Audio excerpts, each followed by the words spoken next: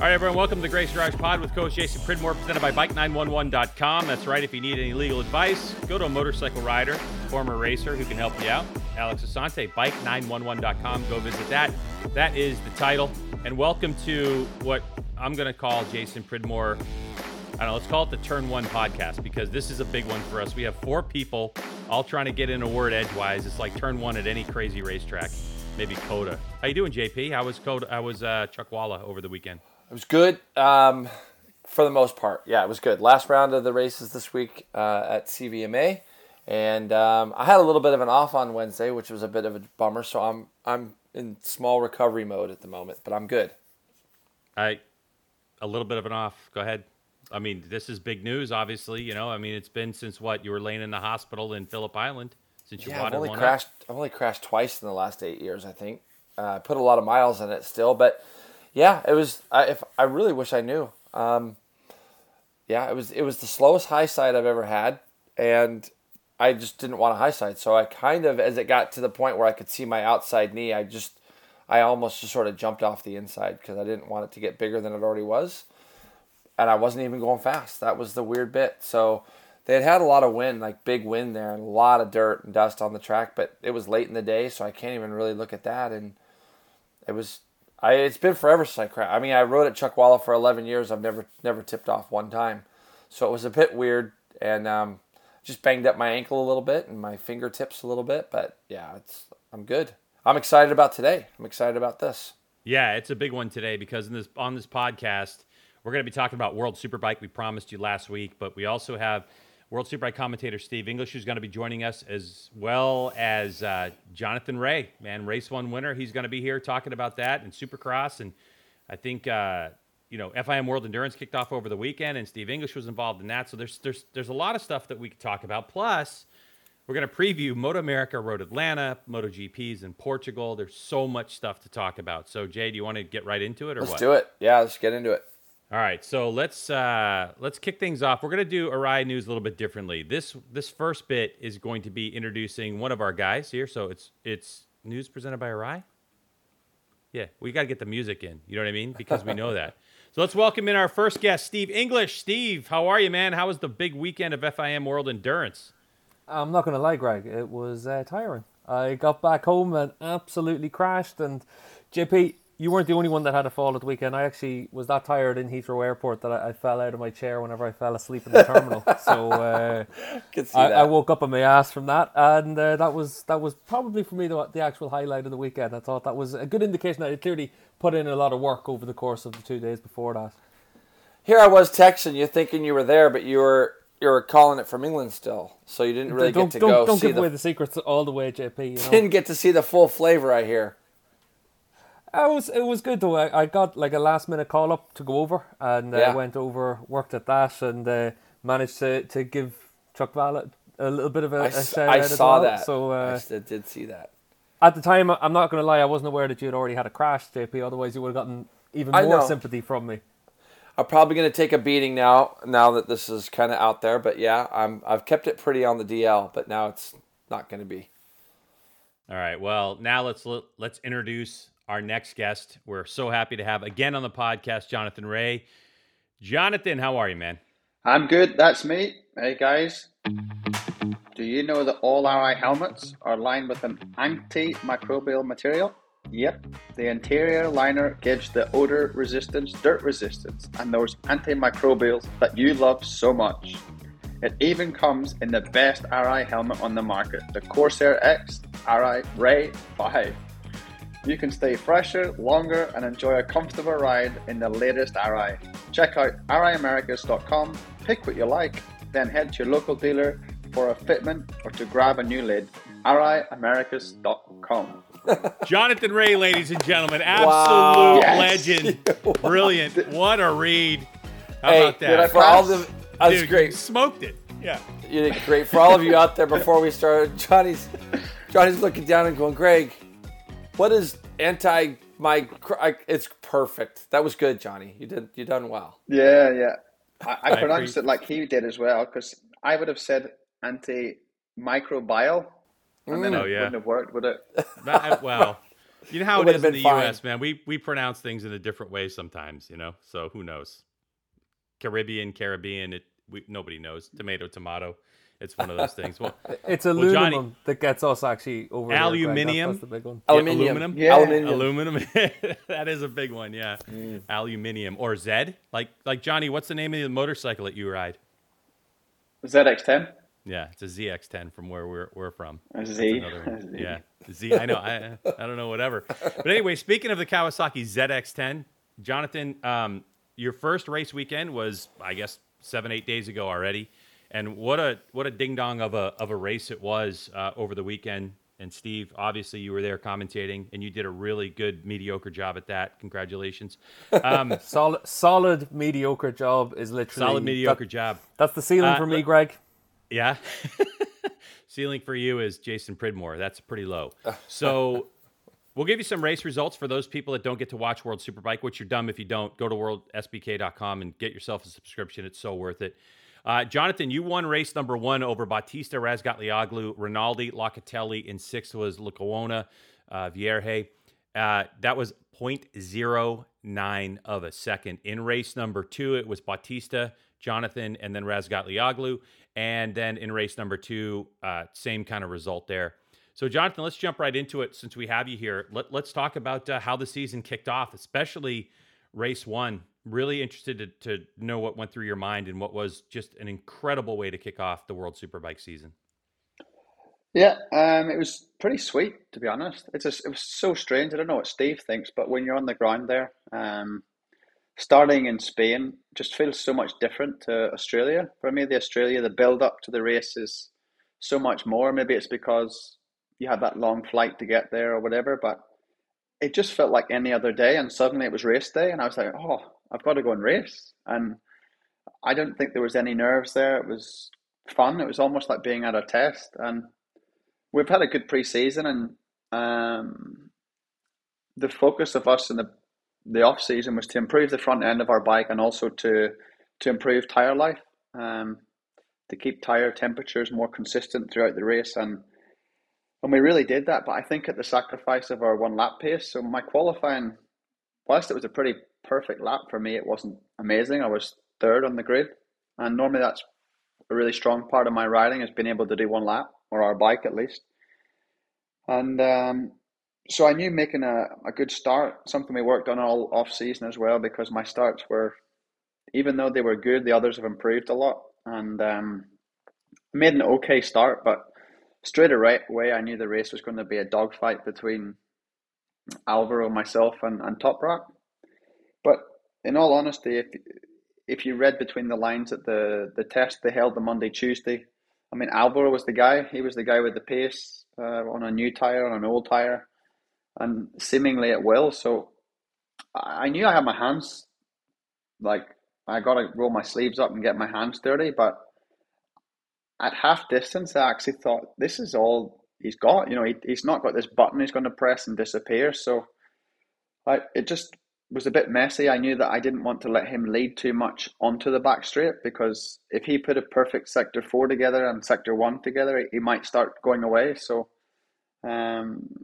lucky for me, it took him until like Sunday to figure out that he kept going so deep into the last corner. So all the space he would gain going down that back straight, he would just blow out the last corner, go wide, and coming onto the home straight, I'd be almost there again. So it was a fun race because I didn't count how many passes I did, but I passed a lot, which was fun.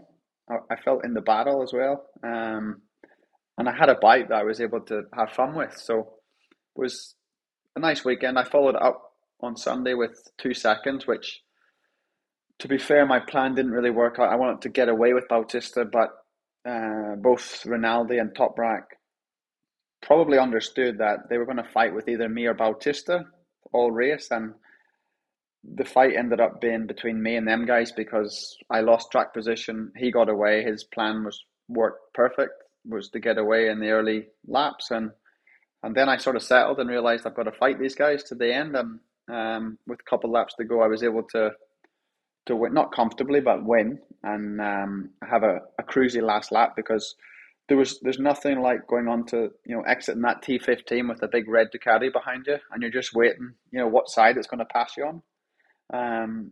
So yeah, I managed to get the job done and get out of there like really satisfied with the result. For me, it was funny because there's a lot of times, Johnny, when Greg and I are in a booth and I'm thinking what he is saying, and I don't know if that's good or bad, especially coming from his lips. But Steve English, I was listening to the when you were talking about the race, and you literally said something about the front end of Johnny's bike and the improvements that Johnny just spoke of that they tried to make over the season. I think that when I was watching the race with a few people, they were talking about it was nice not seeing the Cowie get so distanced on the straightaways. But the thing that I found was your relentlessness to be able to trail break off into some of the turns was a big difference from last year, because when you came on earlier with us, Johnny, you talked about crashing on the front a couple times last year, 2 I think at most, and then at Portugal as well. I couldn't believe not only could they not get as far away from you, but it gave you the opportunity to do more with them when you got to the turns. That was a big eye-opener for me, especially on what I believe is like turn 6 there, the right-hander on the infield. 7. It was incredible how much different the bike looked to me than it did last year, and the feel you must have had. Yeah, I mean 6 is more our 6-7 combination. It's like a right kink into a really tight right, and for me, that was just more a combination of chassis setup and balance, not where we made the huge differences. But I mean, I was able to put my bike on rails there. I could just turn in when I liked. It was so agile. But the difference we've made in the off season is corners like corner 1, where the rear would be in the air going into the corner, and suddenly, I mean, I'm using my hand here on video to show you guys, but when it would touch down last year, it would sort of push because what you don't see is the engine brake effect we have is when the rear touches down, it's traveling at such a slower speed than the front because it's been slowing down in the air, that the mechanics, the electronic engineers, they pretty much open the throttles to try and balance this kick out. My bike was always pushing going into the corner, very hard to stop as soon as this touch would come down. So we've been working on firstly keeping the rear on the ground, because I can stop better with 2 wheels on the ground. Then if it does go off the ground, this touch coming back is not pushing weight onto the front. The problem I was having last year was when I would be in crisis, when the rear would be light, all the weight was on the front and I had no more margin. So a bit of a electronic change, and also some new Showa front forks they brought with just, I feel like better, more parameter, like bigger window to adjust. There's I'm touching wood now. It's probably not real wood, this table, but I've had a pretty clean off season, and I feel far enough from the limit. And when I watch the race on the weekend, I feel like, wow, looks like I was riding on the limit, but I feel I'm able to play with the bike a little bit more. And I hope that comment doesn't bite me in the ass, but it's one of them that we worked really hard on in the off season, because it's all we could do. There was no magic fix to magic up 20 horsepower or whatever. That it was just working on the basics and polishing all areas of the bike, and that's what we felt was the biggest area of improvement. I think for me too, the funny part was just listening to Toprak in Park Fermi afterwards talking about how he couldn't get his bike to stop the same way that you guys were able to, and I thought, wow, what a huge advantage, because he's been known for his braking so much the last couple of years, especially last year, and it seems like that gap has closed a ton. Now, I guess my other question is, when it comes to the Ducati and Battista, I don't know if the Ducati's necessarily got a lot faster. He's smaller, obviously, than Redding. Do you notice a difference between those two as far as the top? I know the Yamaha last year was faster than your bike. It looked like it was a little bit more comparable at Aragon, but with Battista on that Ducati, it seems like it's even quicker than when it was with Redding. Yeah, 100%. I don't know the kilos of both them guys, but I can imagine Scott's high 70 kilos, and Bautista must be probably just touching on 60, maybe, more or less. So you've got, let's say, at least 20 kilos of difference. And that's a lot. Trying to accelerate that and decelerate that's a lot. But even Scott's bike last year was faster than us and the Yamaha. But with Bautista on the bike, it's much different. But I don't want to complain about this because I in 19 I was stating facts that his bike was a rocket. He was much faster than us. But I think what we seen at Aragon was my bike was much better in other areas as well. So it's okay that it's not all about speed, but it certainly helps. You're a racer. The kind of moves you have to do to put a pass in turn 7. It's hard. It's fucking hard work. But when you can just open the gas and pass on the exit of 15, it's not hard. You can strategize the race much better. You can understand. You can race in a group much easier. So I just think the combination with Bautista and Ducati it's a better combination than Redding and Bautista. But is Alvaro better than Scott? You never know. It's one of them. I just think that bike really suits a smaller rider and it plays to its strength because it's a fast motorcycle. What about your gearbox, Jonathan? Because we had talked about that, how there were some really weird late kind of information given last year that hung you guys out a little bit. Is the gearbox situation now all sorted out because you knew the rules going into 2022 a lot sooner than you did the years before?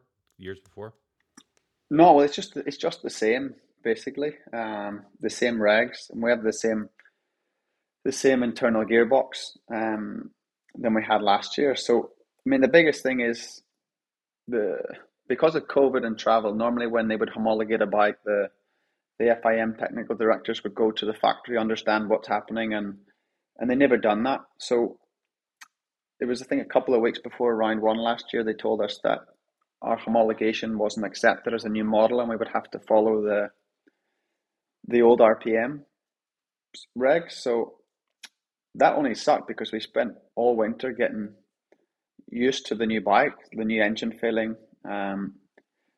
We were cut 500 RPM. So it's like giving a kid a bag of sweets, and halfway through the bag of sweets, before the movie starts, you take them off them. So it was just like that. So it was just understanding how to ride around that. Of course, when you have less RPM, you make less speed, you make less power. In longer tracks, you have to gear the bike quite long, like the final gearings, which makes the bike lazier in acceleration, harder to stop. But I certainly felt with the Yamaha in Aragon, accelerating off that T15 onto the back straight, that our acceleration was good. I mean, we have a lot of mechanical traction with the ZX10, so I could sort of very nice. I could sort of get halfway down that straight with the Yamaha, and then I felt like I could pull alongside Top Rack on the straight, which is something I probably couldn't have done last year. But we haven't got faster, so maybe they're detuned a bit. I don't know, or maybe their gearbox was just a little bit long for Aragon. So top speed, you haven't seen a big gain. Is it mostly a little bit of acceleration that you feel a little bit better with? I mean, especially keeping a tire underneath you more. Yeah, but I think that's to do with like just electronic work, with the mapping guys and torque maps and software. Some different software maps. They're just relentless. They never stop. This electronics, the sky's the limit with that stuff. So. My guys have been working really hard with that kind of thing, traction control, being less intrusive, riding more in my hand. And I feel like we've maximized all we can, really. But we definitely haven't made an improvement speed-wise. It's just polishing all the other areas. Now, earlier you mentioned the off-season, Johnny, and I'm just curious, how was this off-season compared to some of the ones that you've had in the past when you were on the role of winning all these world championships? Was it different for you? I mean, obviously, you're getting deep into your career in World Superbike and motorcycle racing, and motivation's a hard thing to come by for a lot of people as they get in, later. And so I was curious to find out, how that was for you this year. It's like two sides to it. So I was gutted not to win, of course. After the inertia of winning for 6 years, it's a stop to a train, if you like. But then I finished the year with 2 wins, so I was pretty pumped on that. So I felt like I sort of had a great season anyway. I got beat by a good guy as well. And whilst I wasn't like super stoked for him, I can respect him. He's a good guy, a good person. So I went home, and you actually then you forget you don't have to do all the not the nasty part of the job, but the energy sucking part of the job, where you have to fly to this country to meet these sponsors. You have to fly to, I remember when pre-COVID, after I won the championships, there was a proper Asia tour of Kawasaki factories and meeting sponsors, Dorna events, personal events, then celebrations. Sometimes, I think it was the 2016 championship. I don't think I was sober for about 2 years. So, or like about 2 months. 2 years, huh? That would have been 2 years is a long Good for you. time. Yeah, that's a big party, eh? So yeah, 2 months. So It's a lot of Irish. I think coming home from Indonesia was perfect because we're still in the midst of a bit of COVID. So things are quiet. You're at home. I've got a family, 2 kids that need a lot of time as well. So off season was long. Starting in April instead of February. I felt like it's a perfect reboot. I think COVID's helped prolong my career because it's had a natural break stop and enough time to be at home and get re-energized, get re-motivated, and start again. I totally get that. I was with Petrucci yesterday. Obviously he's racing in the U.S. and he was at a local track riding, trying to get to know it. And he said the biggest thing for him was he was just kind of burned out. He was burned out with the schedule of MotoGP and all the travel and being away from home. And also he'd mentioned about the training part of it, about how you have to stay like on a razor's edge in terms of fitness to ride a MotoGP bike. And so he was really enjoying the difference in the fact that he's going to be here, from that perspective. And it was the reason why he didn't go to World Superbike, because he looked at World Superbike and thought, hey, I love the series. Obviously, it's very competitive, but the routine feels the same. And so that's why he left. So, even him, he's only 31 years old. Let's move forward. Steve English, what is our next round of World Superbike, and where are we going? What can we expect? Well, we're off to Assen in terms of next the track weekend. itself. Yeah, we're off to Assen next weekend, and that's always been one of Johnny's best tracks as well, actually. So it's going to be interesting to see how things go at that round, because when you think back to 2019, again, all that we're going to do the whole way through this season is look back to Bautista in 2019 and see the improvements that everyone else has made relative to him. Because what was really interesting for me in Aragon was, and Johnny, I said this to you after the weekend, that Saturday was probably about as good a win as we've ever seen from you, because it was a race you had no right to win. You look at the moves you have to make. You talked about turn 7. It was almost like every lap you had to try something into there. And all that you were doing was basically just trying to get in everyone's way, because that was He's the only being way a pain you in could the win. ass, Steve, is what he was being. He was being a pain Exactly. in the ass. And that's what made it great for us to watch, because especially on Sunday's races, it was illustrated even more, because Rinaldi was in the fight and he was throwing his hands up, he was getting himself frustrated, and then he was getting annoyed with Toprak as well. And suddenly Rinaldi in that Superpole race got an indication of, if you want to win races now, this is what you're going to have to do. And even though Alvaro has managed to open up a bit of a gap, like you said, Johnny, if he gets a couple of clear sectors in Aragon, it's a track that's tailor-made for him, tailor-made for that bike, and you're not going to be able to bridge back to him. But once you're in the scrap with those Ducatis, you've got to do everything you can to stay in front. And I thought that's what made Aragon really special. Assen's a little bit different. Obviously, last time we went there, Bautista was really strong, but it looks like, whether it's the Kawa, whether it's the Yamaha, it looks like they've made that step to be a little bit closer, to be able to get in the scrap. And that's what you'd expect. Whenever the Ducati came out in 19, it was a brand new bike, and now they're doing what yous have had to do for a long time, picking away, trying to find small improvements. And now this weekend we'll go to Assen. It could be cold, it could be warm, it could be dry, it could be wet. It's Assen. It could be all of those things in the gap between the Superpole race and race 2 as well. So Assen's going to be great to be able to give us another indicator of what to expect. But the thing for me going to round 1, and John, you spoke there about the differences between this and a normal round 1 going to Phillip Island, and hopefully from next year we're back to having PI as that first round. But what was different about this weekend was you didn't know what to expect. And I went to Spain worried. I was worried that we were going to end up Alvaro was going to win by 15 seconds like he did in 2019. I came away from it saying that he's 3 points clear in the championship.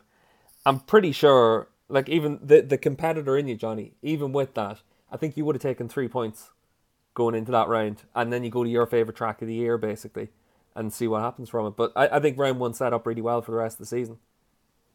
Yeah, no, me too. And I think you're about right. It was definitely, I mean, a Ducati track, like we said, like Ronaldo. I think he had a win there on that private bike, didn't he, a couple of years ago? Because I raced him on that Go 11 bike, and so it's obviously a strong track for them, strong track for him. But I think quite clearly it looks like Alvaro's the Scott Redding of last year, if you like, on that bike. Um, but if you look at last year as a whole, flip me, there's been tracks where the BMW was good. Alex is strong, Locatelli's strong, Gerloff will be strong. Honda guys are just going to get better and better. So I don't think Aragon will set the tone for the season. But I do think you're going to need to be on the podium a lot this year. In all that talk of Assen, I quickly flipped up my iPhone, and we expect 17 degrees most of the weekend with a chance of rain on Sunday, eh? Wouldn't be Assen without some rain. Might as well be Le Mans, right, JP? Yeah, you're right. I was thinking, Steve, even what you just said there, in 2019 when the deficit was so big at the beginning of the season, you started off at Phillip Island, and then I think you went to Thailand, and then you went to Aragon. So you went to 3 tracks that you look at, like you just said, the Ducati works so well at Aragon. I almost feel like it's a bit of an advantage that you didn't start at those 3 tracks to start with. I think that it didn't allow Bautista to go back with good feels and maybe gain a little momentum. I thought you coming out of there in second in the championship and doing what you did in race 1 was a big step. And so looking at 19, I think the way the schedule worked out this year is even better, especially going to Assen for the second round. It's not really going to give, I feel like, him a chance to kind of get that momentum right out of the gate. Because I would still reckon the Ducati would be pretty difficult at Phillip Island. Yeah, well, you're not sure, Yeah. I think if I remember back to 19, my mentality, I was like, yeah, I'm beat pretty bad. I was beat pretty bad, but Assen's coming. And I got beat pretty bad again. Actually, Van der Mark beat me as well. I was third in one of the races. Yeah, race 2. And I thought, how am I gonna beat him? And it was after that race a bit of a shift in mentality where I actually had to think, right, it is what it is. It's just do what I can now. Forget about thinking about winning, because you'd get beat. You think, oh, how am I going to win? How am I going to win this championship now? And then I was like, just enjoy the thing and race by race. And then all of a sudden, the pendulum swung because when I wasn't winning, I was second. And so the gap was never, I think the gap got to maybe 60-something points about Jerez. But then he started to make some mistakes, and he's been off the bike a little bit in the off season as well. Even with him riding really, really good. So you just never know. I think like we said, coming out of Aragon 3 points behind is good. Of course, I'm expecting a good weekend this weekend, but if I have to take a second, third, fourth, whatever it is, I need to learn from my mistakes last year. If I'm in a sort of blood, sweats, and tears battle, it's better to finish the battle than to try to be a hero for a day. You know what I mean? So, it's really hard to do that though when you've got the helmet on and the adrenaline's in the like moment, going full gas, and those antimicrobials are working their magic. Yeah, I totally get it. And you're all super clean and odorless in your helmet. So, it's just it's hard. Like these, especially the level Top Rack and Yamaha now have like really done a good job. I think because before that it was Kawasaki and Ducati every week. In the previous years, myself, my teammate Tom, or with Chaz Davis and then Bautista. But now Yamaha in the last couple of years have really stepped up. I think since probably that bike started getting good when Alex was on it, would you say, Steve, in the final year? He finished third in the championship that year, and I think he stepped off a really good horse, and since then they've done a really good job as a team, just being established as a top three manufacturer now. Yeah, I think if you look back to 18 was really when they made that big step, and that was when they decided that having a bike that had all that corner speed and generated all of its lap time from that just was pointless because they were always in the middle of a pack. And I remember that winter, I think Pity was Lowe's crew chief back then, and the two of them just said, right, this is what we're focusing on. We're focusing on corner entry. We're going to make an improvement. And then we saw with Mikey getting on the bike as well, that suddenly they could really take advantage of that. And I remember Mikey did the double at Donington, and suddenly the momentum started to build for Yamaha. Mikey finished third that year, Alex the next year, Toprak jumps on the bike then, and it's just been building all the way through. And I think that's what's possible in superbike racing. It's not like in MotoGP where you just throw a new prototype at whatever the problem is. You'll just build something, put it on the bike, and you magic a solution out of nowhere. Like Ducati can come in year on year, find more horsepower. You can't do that in World Superbikes. You've got to just go with what you've got from a production bike. So you have to build progressively. And Yamaha have shown everyone that's what you can do. And interestingly, for me, that's what we're starting to see from Kawasaki now as well, because I think it's pretty clear. Anyone that's watched the championship for the last 10 years knows that there's been times when the Kawasaki has been the best bike on the grid. It's not anymore. So they're having to find ways to try and fine-tune that bike. And Johnny's already mentioned about the front suspension that they've changed for this year. You look at the crashes that we saw in the races last year, they were always on the front end. So they needed to find something to help the rider with that. They've done that. They needed to find a way to use the softer tyre a little bit better. So they're trying. I remember going to one of the tests this winter, and I think he's had 3 or 4 swing arms to try, Johnny. So you were trying to find different solutions all the way through. And it's in small areas to find small improvements. But if you have enough of those small areas, suddenly you can make a big step. That's what Kawa are trying to do now. It's what we're going to see Honda and BMW do over the next few years as well. The championship never stands still, but it's pretty clear that right now, as we are, like Johnny mentioned about the top speed advantage of the Ducati, like no rider's going to want to give up that advantage. Everyone wants to have that because it's free lap time. Everyone else needs to find a way to fight that. I think that where we are now, the championship's in much better health than it's ever been. And I went into last year excited. I went into this year excited. And I think that everyone's finding a way to have tracks that are going to be really good for their bikes, and then try and minimize the losses on the tracks that aren't bad or aren't as good for them. And I think that's where it's going to be interesting all the way through this year. And when you look at it, that each of the manufacturers has a really top line lead rider, and then when you look at their second riders, they're all top tier riders as well that in their own right feel they can win races, challenge for championships. Like if you look at with Yamaha, you've got Locatelli is their second rider. He's a world champion. You look at Ducati, they've got Rinaldi, who's worked his way up all the way through the ranks. Stock 600, Stock 1000, always had all these odds against him. He's a race winner, so he feels he can get that job done as well. And then at Kawasaki, you've got Lowe's as well, who's a British champion. He's won World Superbike races. It's great whenever you've got, 2 riders that are all able to challenge each other as well. So I think right now, everyone's got that chance. Yeah, I reckon I've got the fastest team, mate. I reckon me and Alex are definitely a shoe-in for the team's champion, I reckon, this year. Come on, Alex. If you're listening, let's do this. You've got a good chance of showing that at Suzuka as well this year, Johnny. There's no way he's listening to this podcast. It's a golf Johnny, course take thing.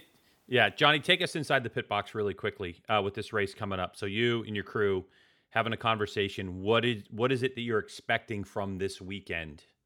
Without giving up any obviously big strategies, but what's the anticipation?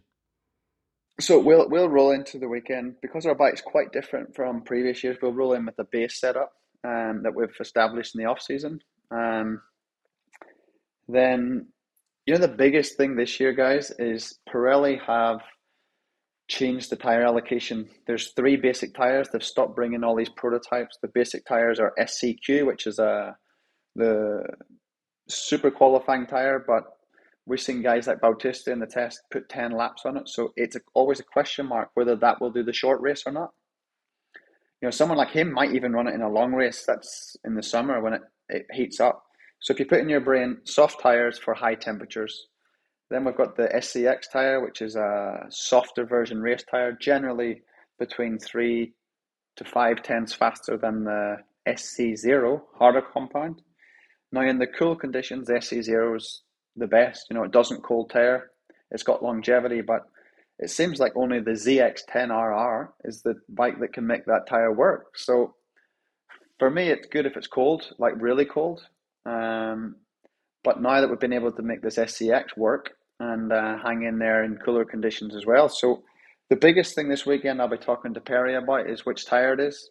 Also, what the Championship and FIM and Pirelli have done. I think due to sustainability, they've cut the tire allocation from, I think, 11 rears to 10. So you have to be a little bit clever with your strategy in the weekend using tires. Sometimes you have to use a less preferred front tire or rear tire. Doing more laps, I think, was free practice 3. I sat in the box for a little bit, just because it was pointless wasting tire and lap time. Then paying attention to the weather. But Assen's one of them where you can't fight with Assen. You have to have a bike that just works. And so if it's not working out, you need to understand why. And small changes to the bike can have a dramatic influence on lap time. So just spend time with Perry and the guys, trust the process, and we should be all right. You were using a different front tire. Sorry, G-Dub. I was just going to say, just for clarification for the people in the United States, what Johnny is saying is S as in Sally, C as in Charlie, X. The accent to both of these guys that are guests sounds like they're saying SEX. It's not. It's C. SEX.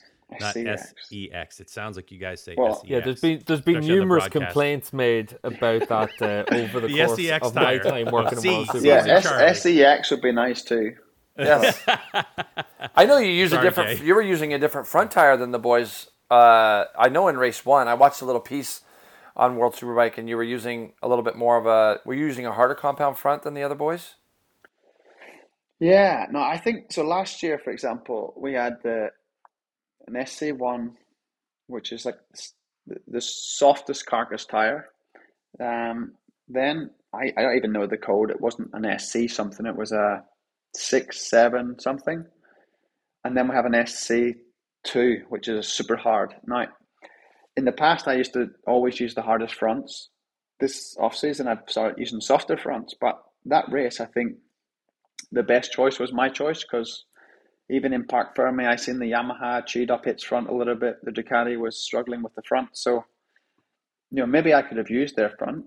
But I do think Aragon, there's a lot of trail braking, and you need the tire to be good on lap 1, but you also need it to be good on lap 18. So for me, our bike's quite strong in the front of, in the head pipe area, the chassis. So we put a lot of stress to the front.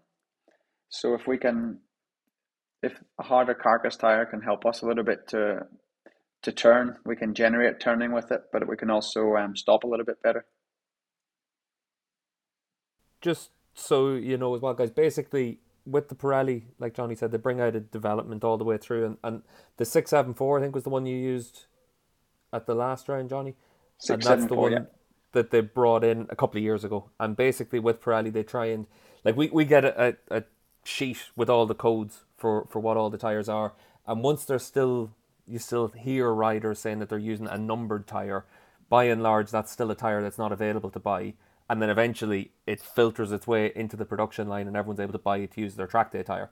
More often than not, you tend to see where there's pretty much everyone using similar tires out there, but the Kawa tends to be out there with a slightly different one. And the 674, Johnny's usually the one just to give that little bit more stability for you on the entry as well, isn't it? Yeah, and also tire life. It's strange because on the rear of the bike, the hotter the temperature, the softer you go, and the front of the bike, the hotter the temperature, the harder you go. It's strange, but they've actually they've banded the tires like they do in MotoGP now. So the SCQ is purple; it's got a purple sticker on. The SCX is red, and the SC0 is white. So it's really cool as a rider because you know that you've done a really good session.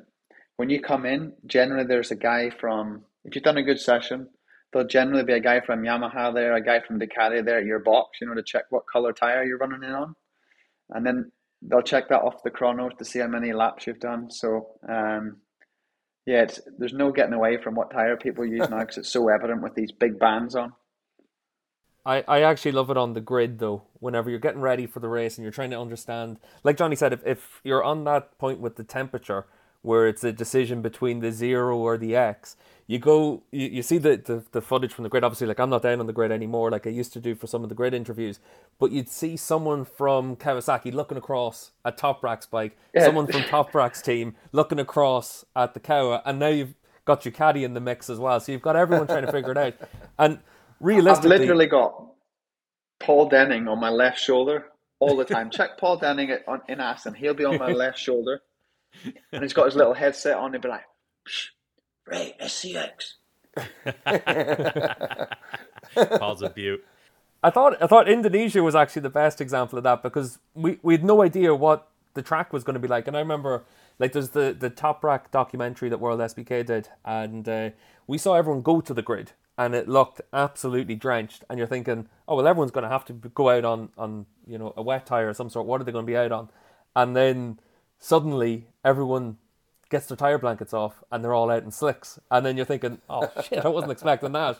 And it's that thing all the way through the grid for everyone as well. And that's where I think, especially with the variety we have in superbikes, it makes it even more interesting. And that's where in the 10-lap Superpole race, like Johnny was saying about the purple banded Q tire, and that's where it's going to be really interesting to see who's able to get away with that at different rounds this year.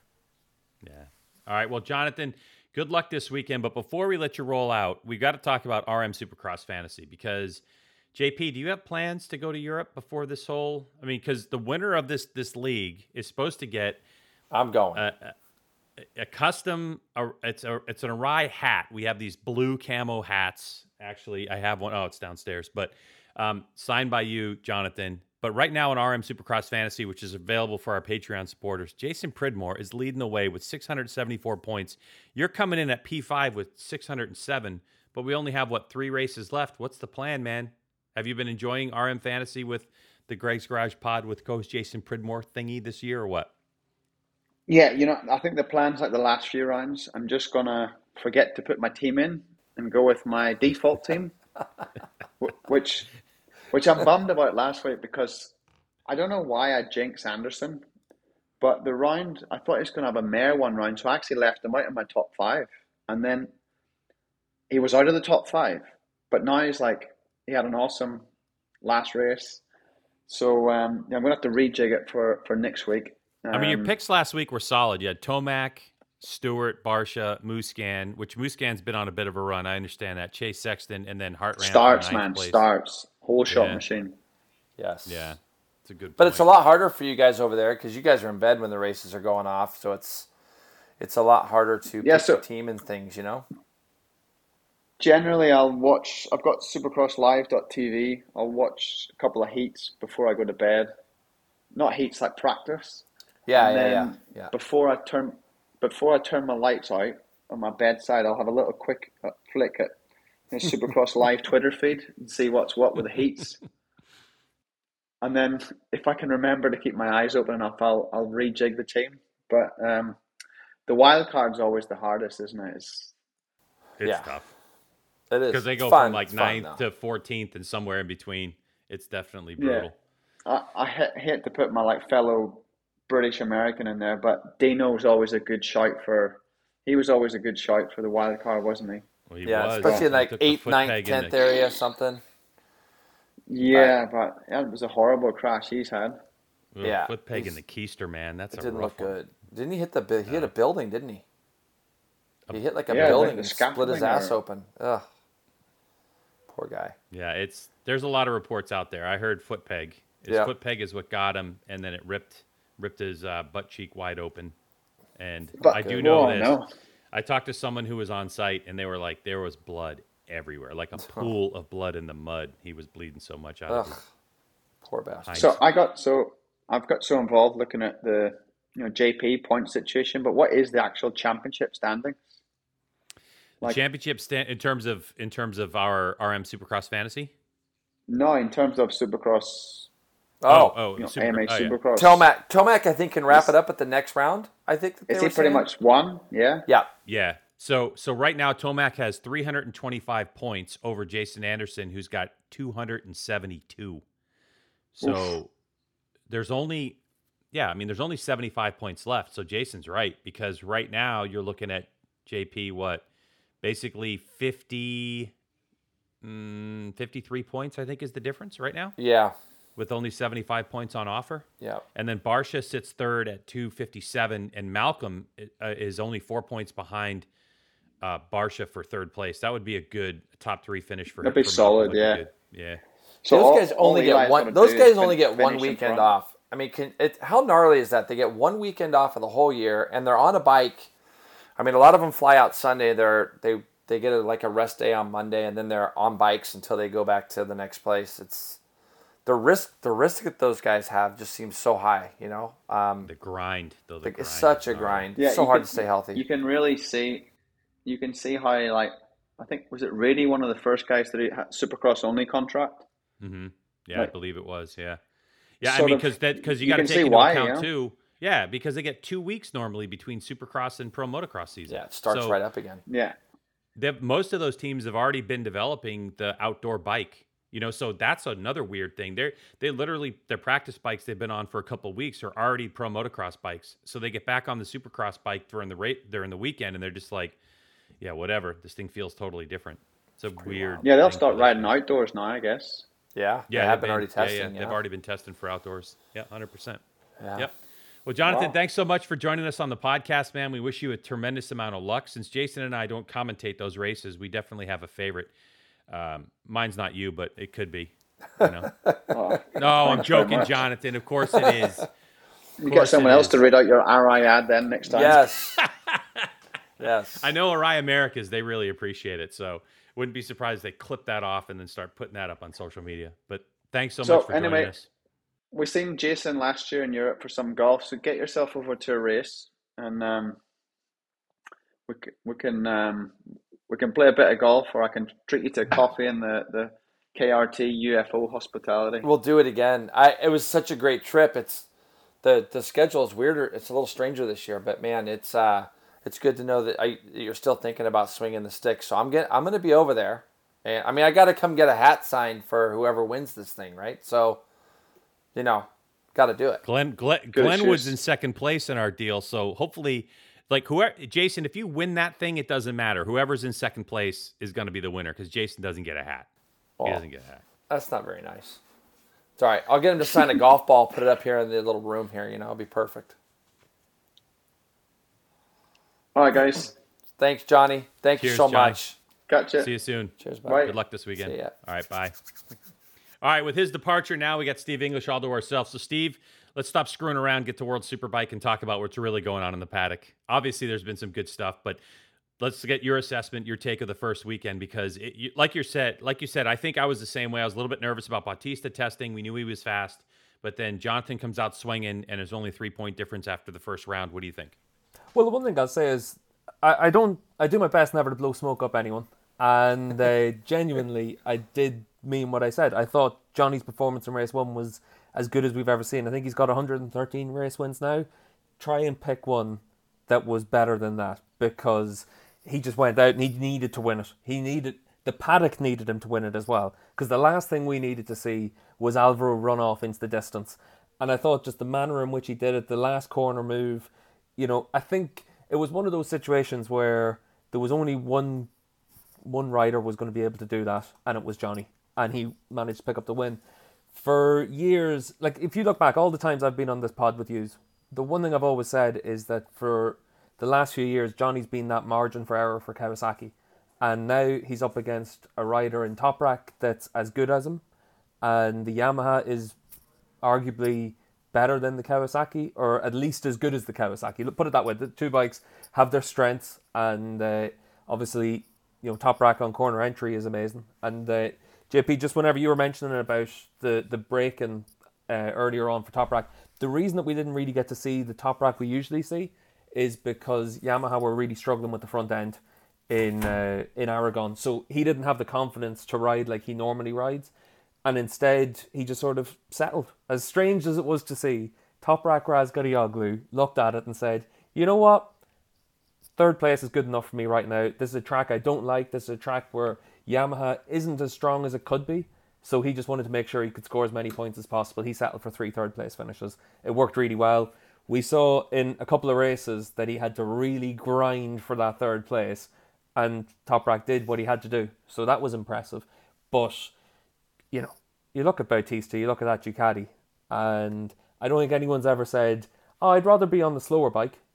Everyone wants to be on the bike that's got that top speed. The story's the exact same as it was in 2019. Who's going to stop Bautista? I think there's more riders that can stop him now. I think Bautista has obviously spent 2 years on a Honda. He hasn't become a worse rider, but everyone else has become better. And I think that this is going to be the story of the year. I think we're going to have it where Toprak's going to be really strong in a lot of places. Johnny's obviously going to be strong. And then it's up to Alvaro to not crash. And Johnny mentioned it in that, and he was being polite because Alvaro has crashed at every track he's gone to over the course of the winter, and he crashed in Aragon as well. So he's going to have those mistakes that he had in 2019. Now it's up to everyone else to make sure that they can capitalize on them. So I got some questions for you, and you know, Greg and I, we sit in the booth, we do these races, and I know, just thinking about it this morning, G-Dub, there have been races where Greg and I, at the end, we're high-fiving each other because the racing was so good. Like Daytona this year, we had 57 laps to call, Steve. Not the 24-hour that like you had to deal with this week, but we're at the beginning of that race going 57 laps. Wow, it's a long race. And at the end of it, we had more energy than we did at the beginning, and I think it was because the racing was so good. I find myself actually laughing at that first race because Johnny was so relentless, and he was such a menace to those guys, especially Bautista, in turn 6 and 7 specifically where we spoke of. I also noticed he was able to get his bike tipped in a little bit earlier, and the bike still held a line. And it literally, as I was thinking all this, you talked about the front end, the stuff that they had done. So it was really crazy because it was like you kind of channeled what I was thinking, you know. Well, you texted me at the time, I'm sure, JP, and then I was just able to say it. So, you know, it worked out really well. Yeah, that's what happened. But, like, do you ever just sit there and just, like, I know I do. I do this with G-Dub. I just sit there and sometimes I just laugh. When I see somebody doing something extraordinary, and especially when you see a guy like Johnny who's won 6 World Superbike Championships, and you think of all the years he struggled prior to that on inferior equipment, I just sit there and I just laugh at how relentlessly good he is sometimes. Well, I think that for me, when I look at it, I think it's easy to forget how good top guys are because we see them do it all the time. You know, when you look at... do you know what? I'm going to annoy Greg now. When you look at Tom so Brady easy to playing for do. the Buccaneers and doing such a good job. You know, when you look at him leaving New England and he doesn't miss a beat, you know, it's just a clear indication that he was making the difference for the Patriots. And you know, Greg, you got your hand in your head because you know it's true. It is because the true. best 100%. guys just make that difference, and it doesn't matter what sport you're looking at. You know, JP, we looked at Tiger in the Masters Aragon weekend as well. He did something that no one else on the face of this planet could have done. You know, coming back from all his injuries, his surgeries, going to the toughest place in the world, the toughest walk around a golf course in the world, and he went out that first day and did things that no one else could do. When you're looking at people that achieve what those guys achieve, and Johnny's at that apex as well, they just don't want to lose. They do what it takes to win. And I thought we saw that again in Aragon, and that's what made it so impressive for me because he could rest on his laurels. He could say, do you know what? I'm at the age now where I can retire and I've made my money. I can go back home, look after my family. You know, he's got a house in Phillip Island, where Tarsh is from. He's got his house at home in Northern Ireland, that new house in Spain that he was talking to us from as well. He's got all the trappings that come with success and being the best there's ever been at something. And instead, all he wants is one more. I think it's wild. That's what's impressive for me. Yeah, it's wild to me because a lot of times a guy like Johnny, it had to be so difficult to get passed over to go to MotoGP. for as many years as he did. So to still find that motivation to keep coming back. And I want to fire off a couple things to you and just get your initial thoughts on some of these since we have you on here today and just going back. So Greg, I hope you don't mind. I'm just going to ask him a couple. Like, when you look at, I want to know what your grade is when you look at Honda over the weekend at Aragon. Was there a different feel with two new riders, guys that maybe have never been in World Superbike paddock? I thought Vierge and Lecuona did a good job. What was the feel for you with the Honda effort? I thought they did a really good job. I thought the two riders jumped in and immediately looked like Superbike riders, because we've seen guys come in from the Grand Prix paddock and take a big time to adapt to the Pirelli tyres and this, that and the other. The changes that Pirelli have made to their tyres, Johnny was talking about earlier on, all the new development tyres, basically mean anyone can jump on with any riding style and do a good job with Pirelli. Because Locatelli still rides like a 600, he's still carrying all of his corner speed, gets on the side of the tyre, whacks it open, and he's able to do what he wants with it. Toprak rides all on the front, and he's got, when obviously Aragon's not a good example of it because he was struggling a little bit with the bike, but you've got all these different styles that now work with a Pirelli, but you still have to jump on it and have the confidence that a tyre that's got a little bit more flex, bikes that are a lot more flex in them as well. The two Honda riders jumped onto their bikes and did a really good job. But I'd also qualify it by saying Honda's tested a lot at Aragon. What are they going to be like in Assen? Yeah. So that's going to be interesting to see how they can transition.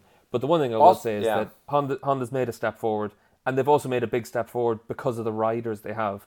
Because Haslam and Bautista, they weren't doing what we saw from the Honda riders last week. They came away with 3 top 10 finishes for both riders. We never saw that whenever it was Bautista and Haslam. For all their experience, they weren't able to do it. And Bautista, the reason he couldn't do it was because any chance he got, he was trying to get to the front, and the bike wasn't capable of it, so he had tons of crashes. Leon, you look at the second half of the year whenever he was with Kawasaki alongside Johnny, he was missing a step. And you're Johnny's teammate, you're in a really difficult position. And then he jumps onto the Honda, and he was the mule, he was doing all the work, and Bautista was the one that could probably just have that little bit more performance than him. So I think for me, Honda going from 2 experienced riders to 2 rookies, it looks like a risk on paper, but realistically, what were Bautista and Haslam going to do if they were still on the bike? We have 2 years of data to say that we're going to do more of what they had been doing. So I think making the change, it was a good change for Honda. It brought in a new perspective, and it brought in riders that were able to just jump on the bike and see if they could make it work. I think especially with Lecuona, I'm excited to see what he can do. Yeah, I agree with you on all of that. It was almost like the second season with Honda. You could even hear Bautista talking about it this weekend without trying to be too critical of his last 2 years. It was very nice for him to be kind of back, kind of like a return, like he kept on talking about to Ducati. Talking about a couple other guys, we talked about Rinaldi, who backs up Bautista very well. Lowes and Locatelli. It looked like Alex had an up and down weekend, 2 fifths to come out of after he fell off in the first race. Had the fastest lap of the race, I believe, in race 2, which was very, I thought that was impressive and encouraging for him. Locatelli, on the other hand, just didn't seem to be anywhere on the weekend, and you barely mentioned him hardly because he wasn't in the mix. It didn't seem. Is it a sophomore jinx type of thing, or do you expect this to turn around for him moving forward? Because he was a long way off. I think he was just stuck in a little bit of no man's land at times, because he was in the first race 6 or 7 seconds behind Rinaldi, maybe 5 seconds at the end, but he was stuck in that 5th, 6th place all the way through the weekend. So it was a good weekend, and it was a solid weekend. I think his weekend was very similar to those. Both of them had a crash, Alex in race 1 and Andrea in race 2. And without that, both of them were coming away with top 6 finishes in all 3 races, which I think for both of them would have been a pretty good weekend. I think both would be disappointed with it, but when you look at it, that the Ducati had a clear edge. This was a track that suits the bike, and also the temperature soared, so the track got slick. And if you look back over the last 3 years, anytime the track gets slick, the Ducati just generates grip better than everyone else. That's why we saw Misano last year when Rinaldi was able to win, when Bassani was able to finish inside the top 5 or 6. You look back to when Rinaldi won on the Go 11 bike, it was on really hot track temperatures. He was able to use the X tyre, make it work. So when the track temperature gets up and the grip goes down like that, the Ducati does a really good job. So that was the bike to be on last week. And it's easy to say it's the bike to be on because Bautista won 2 races. Always look where the second bike is. And with Ducati, look where the third bike is as well. And typically, when it's a track that's working really well for them, Rinaldi's in the fight, Bassani makes a step forward as well. That's what we saw on the Sunday in Aragon. So I think for Locatelli and Lowe's, realistically, they were fighting out for 5th and 6th anyway. So I think they did a solid job, but certainly for both of them, they wouldn't have done the job that they wanted to have. I think for Locatelli, like you mentioned the sophomore jinx, what's your expectation for Locatelli? Oh, I just expected him to be a little bit closer to that front 3 or 4 with some of the pace that he had showed, towards the end of last year and things. I don't know. I really rate him. I think he's really, really good. And I just figured he'd be in shot a little bit more than we saw him. Like, it just seemed like he was a bit of the quiet guy in that one. And you just mentioned another guy that I expected coming off his first full season. I thought Bassani did such an amazing job last year. And I think it was race 2 that he kind of showed a little bit more form on Sunday at Aragon. Because you look at him and both Garrett, they were the next 2 guys I was going to talk to you about. Bassani seemed like he was able to kind of get the rebound a little bit more from race 1 and move himself a little bit more forward on Sunday. But he's another guy, especially speaking about the Ducati. You talk about that third rider. He has been that third rider, and last year at the end, he was up there battling podiums and things.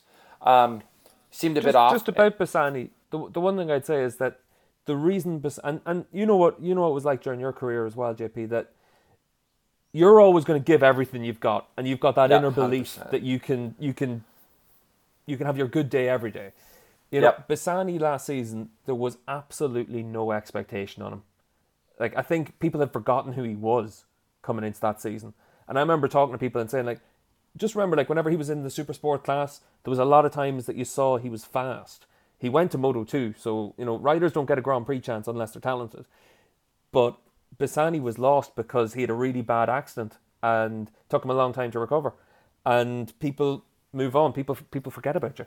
And he came in 100%. Last season, he was still that talented rider, and then he got confident. And he had some really good results. But he's also on the best bike on the grid. So there's always going to be good weekends on that bike. And I think that coming into the season, because there was so little expected of him, that even, like, obviously the podium, especially in Barcelona, was impressive. The end of the season was really impressive. Misano was a good weekend. So you're not taking anything away from him. But they were the marks of what he could do. And suddenly people stood up and took notice of him. And like, I looked at last year and people said, Rinaldi really struggled last year. Again, it came down to, for me, what was your expectation going into the season? And I remember writing, I said, Rinaldi's going to win races. He's going to finish, if he finishes top 5, top 6 in the championship, it's a good season for him.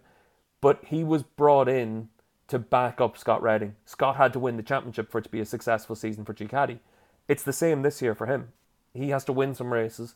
If he can finish 3rd in the championship, it's a fantastic season. If he doesn't, he's been beaten in all likelihood by the lead rider from Yamaha, Ducati and Kawasaki. So, it's not bad. And I think that it's easy to look at things and think everyone's going to have a linear career. Locatelli finished 4th in the World Championship last year. If he doesn't finish 3rd, it's a bad season.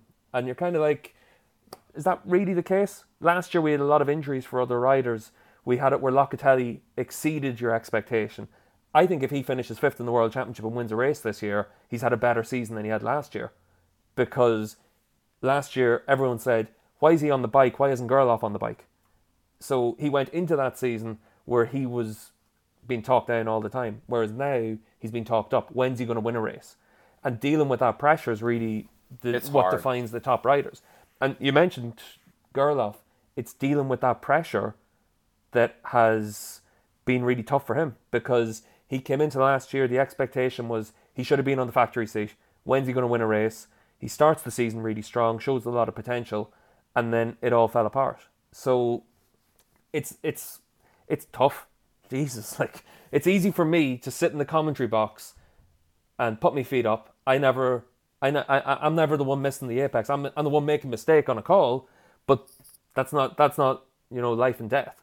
Whereas for these guys out on the track, it is, and they're under that scrutiny. They're under that pressure all the time. And that's where, for me, I always look at it and think, what do I think they'll do at the start of the year versus what did they do at the end of the year, and you try and see who's exceeded your expectations, or for whatever reason, why didn't they exceed your expectation, and then you look for the reasoning behind it.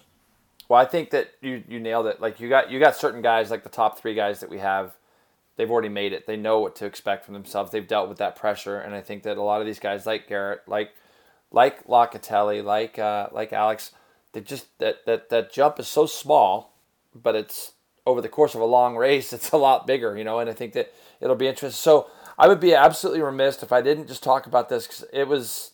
I mean, I don't know. Imagine what you were thinking, but watching Reading roll around in 15th, 16th place, the frustrations that you saw, I believe, was it the Super Pole race or was it race 2, Steve, where he was having some brake problems, and it's just, you could tell the frustration level was high, as it would be. I definitely never look at a rider and see that their frustration is getting the better of them, because I understand the frustrations that you go through there. I don't think that, there's 2 things that shocked me about BMW. Number one, where he was at, and the fact that Ilya was basically maybe the best performing BMW rider there of the 4.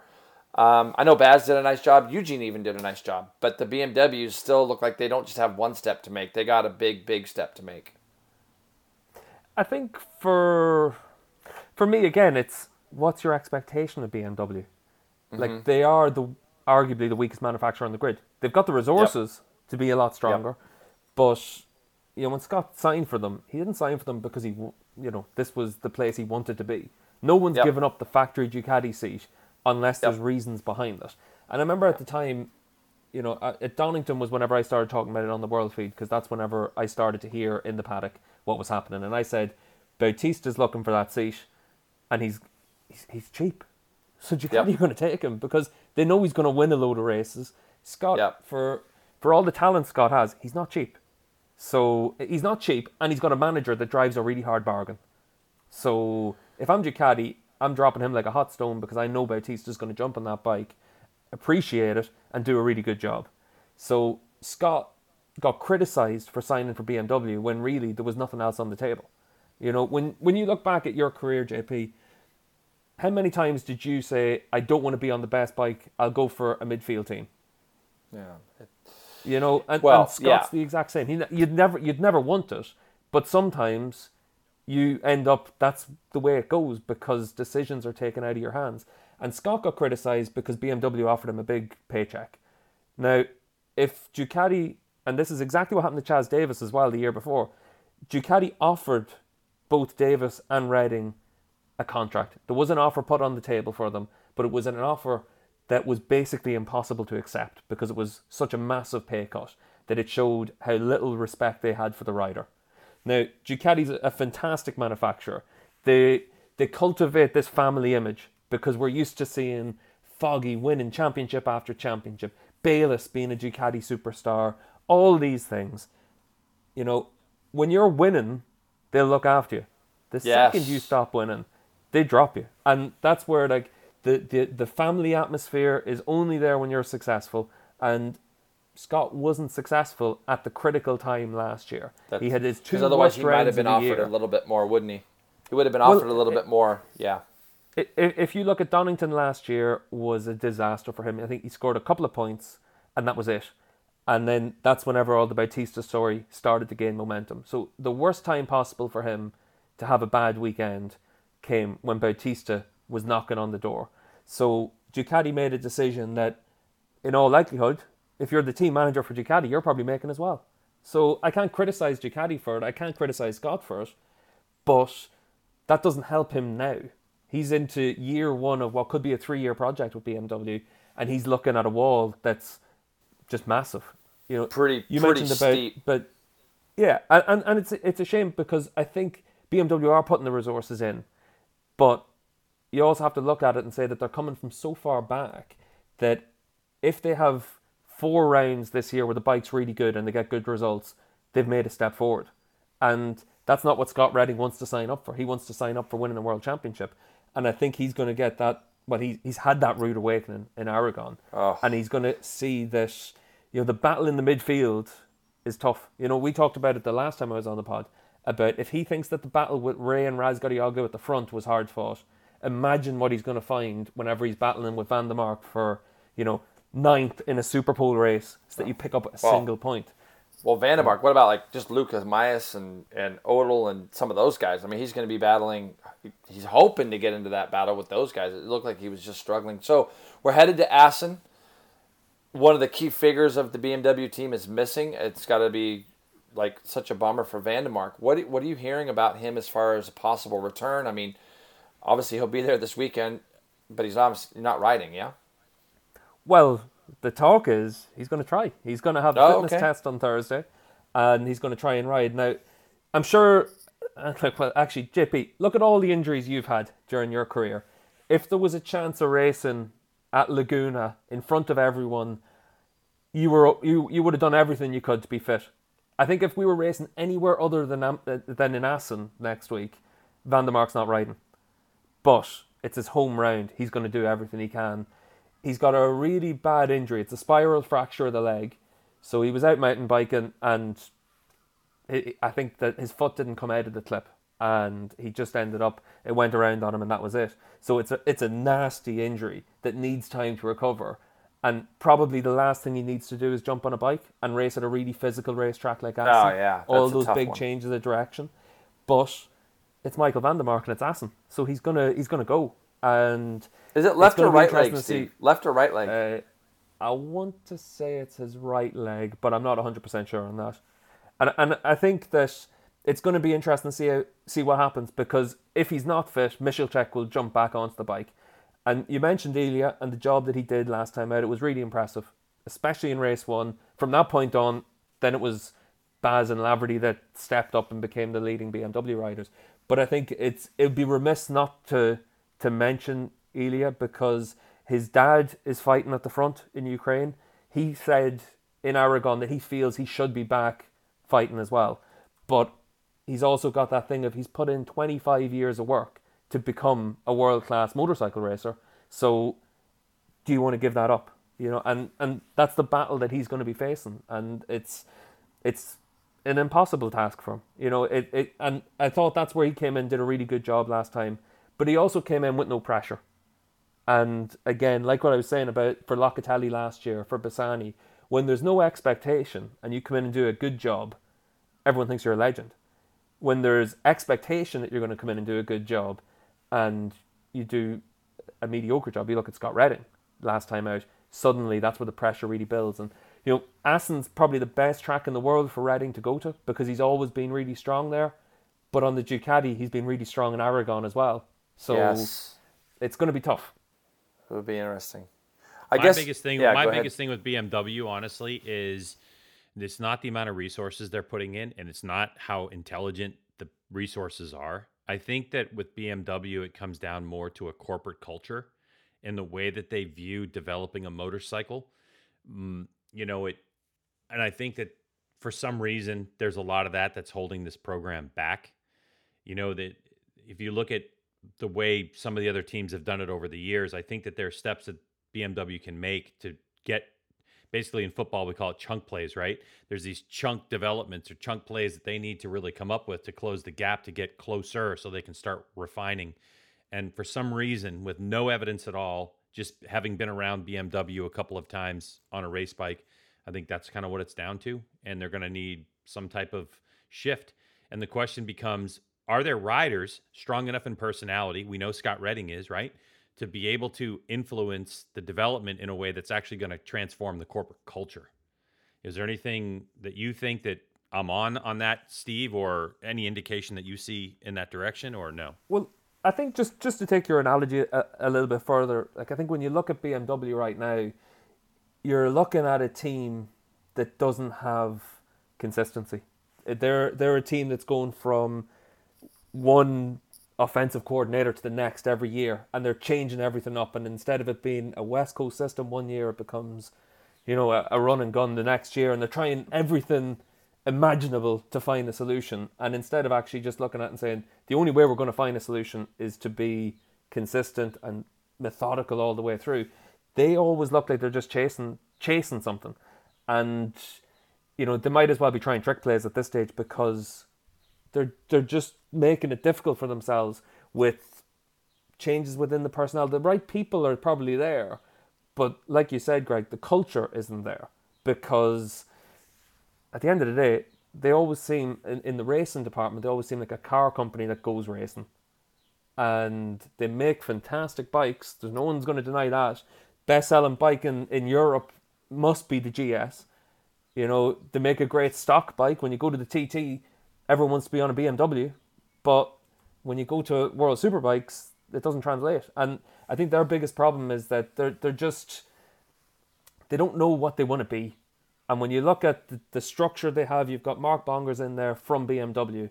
You've got Sean Muir as the team principal for the SMR operation.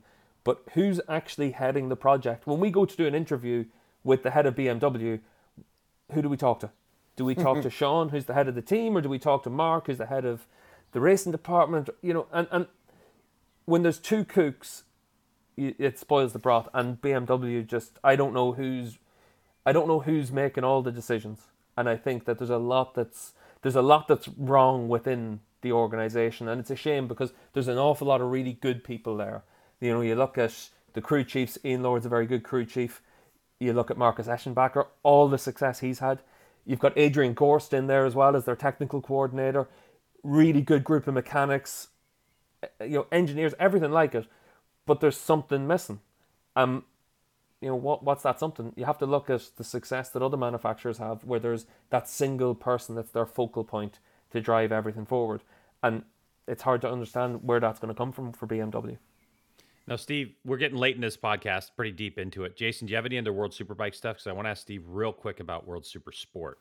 Yeah, the World Super Sport was insane. I wanted to just see if Greg got that. Two cooks spoil the broth. Did you get that one, G-Dub? I got it. Okay, just want to make sure you heard that one. It's I don't see how that's applicable to anything as well as life. As well as just for our listeners, tire blankets. Did you get that one earlier on? Yeah, of course, tire blankets. Yeah. Tire Tire warmers. Warmers. That's what happens. But blankets. That's what happens when you expand the podcast to worldwide influence. That's right. just have your European bingo card the next time that me and Johnny are on, and you'll be fine. So, Steve, look, obviously World Super Sport... Before we move on to that as well, Greg, I'm quite keen to see what your guys' perspective is on Garrett Gerloff as well, because we obviously look at him from a very different perspective in Europe, because we would have watched him in Moto America from the outside looking in. And JP, I know you had a good chance whenever you came over to Europe last year to catch up with Garrett. And you know the potential is huge for Gerloff. But now these next couple of rounds, they're going to be a referendum for what the whole future holds for him. And I'm really keen to see how he deals with it, because he's fucking fast. He's super talented, you know. Yeah. And I think it's always worth remembering that that's not always enough in the world stage, especially now whenever it's as competitive as it is. So I'm really keen to know what the perspective from the Moto America paddock is about him, especially considering last time out in MotoGP we had Cam put it on pole. So it showed again the level of rider that you can have come through from Moto America, just like Garrett showed for the first year and a half in World Superbikes. Well, I think there's two things to this. I'd be interested to get Greg's perspective. From my thing, he's kind of going back to the scene of the crime, isn't he, this weekend, Steve, from what happened last year. I think every great athlete has the ability to forget. Golf is a big one with that. Even, you know, you have to be able to walk off of a bad hole, forget, and move forward.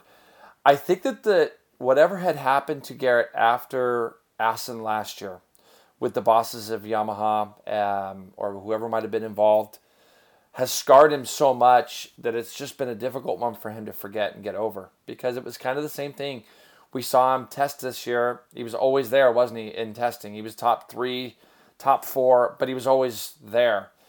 Racing seems to have become a lot more difficult for him in the sense that the racing side of stuff now, there's something mentally that is just blocking whatever forward progress he can make. And it's got to be frustrating for him. Even, you know, you saw him up there getting the Privateer Award or whatever it is there in the first race. Top independent rider. Top independent rider, thanks G-Dub. And he just didn't look happy. And he's not going to be happy running around. And, you know, when does it turn from people being patient to Garrett just finally getting frustrated enough and going, I want to go do something else. That's what I hope never happens. I want to be able to see him fulfill the potential that we all feel like he has, and we've seen the speed, as you say, Steve. And I think for Cam, even like you talk about him, I think that the impact of that pole position will mean a lot more if he does it in Italy, or if he does it in Portugal, or if he does it in somewhere away from home. I think that home cooking, just like Van der Mark wanting to come back to Assen, maybe he doesn't come back this weekend if it's not there.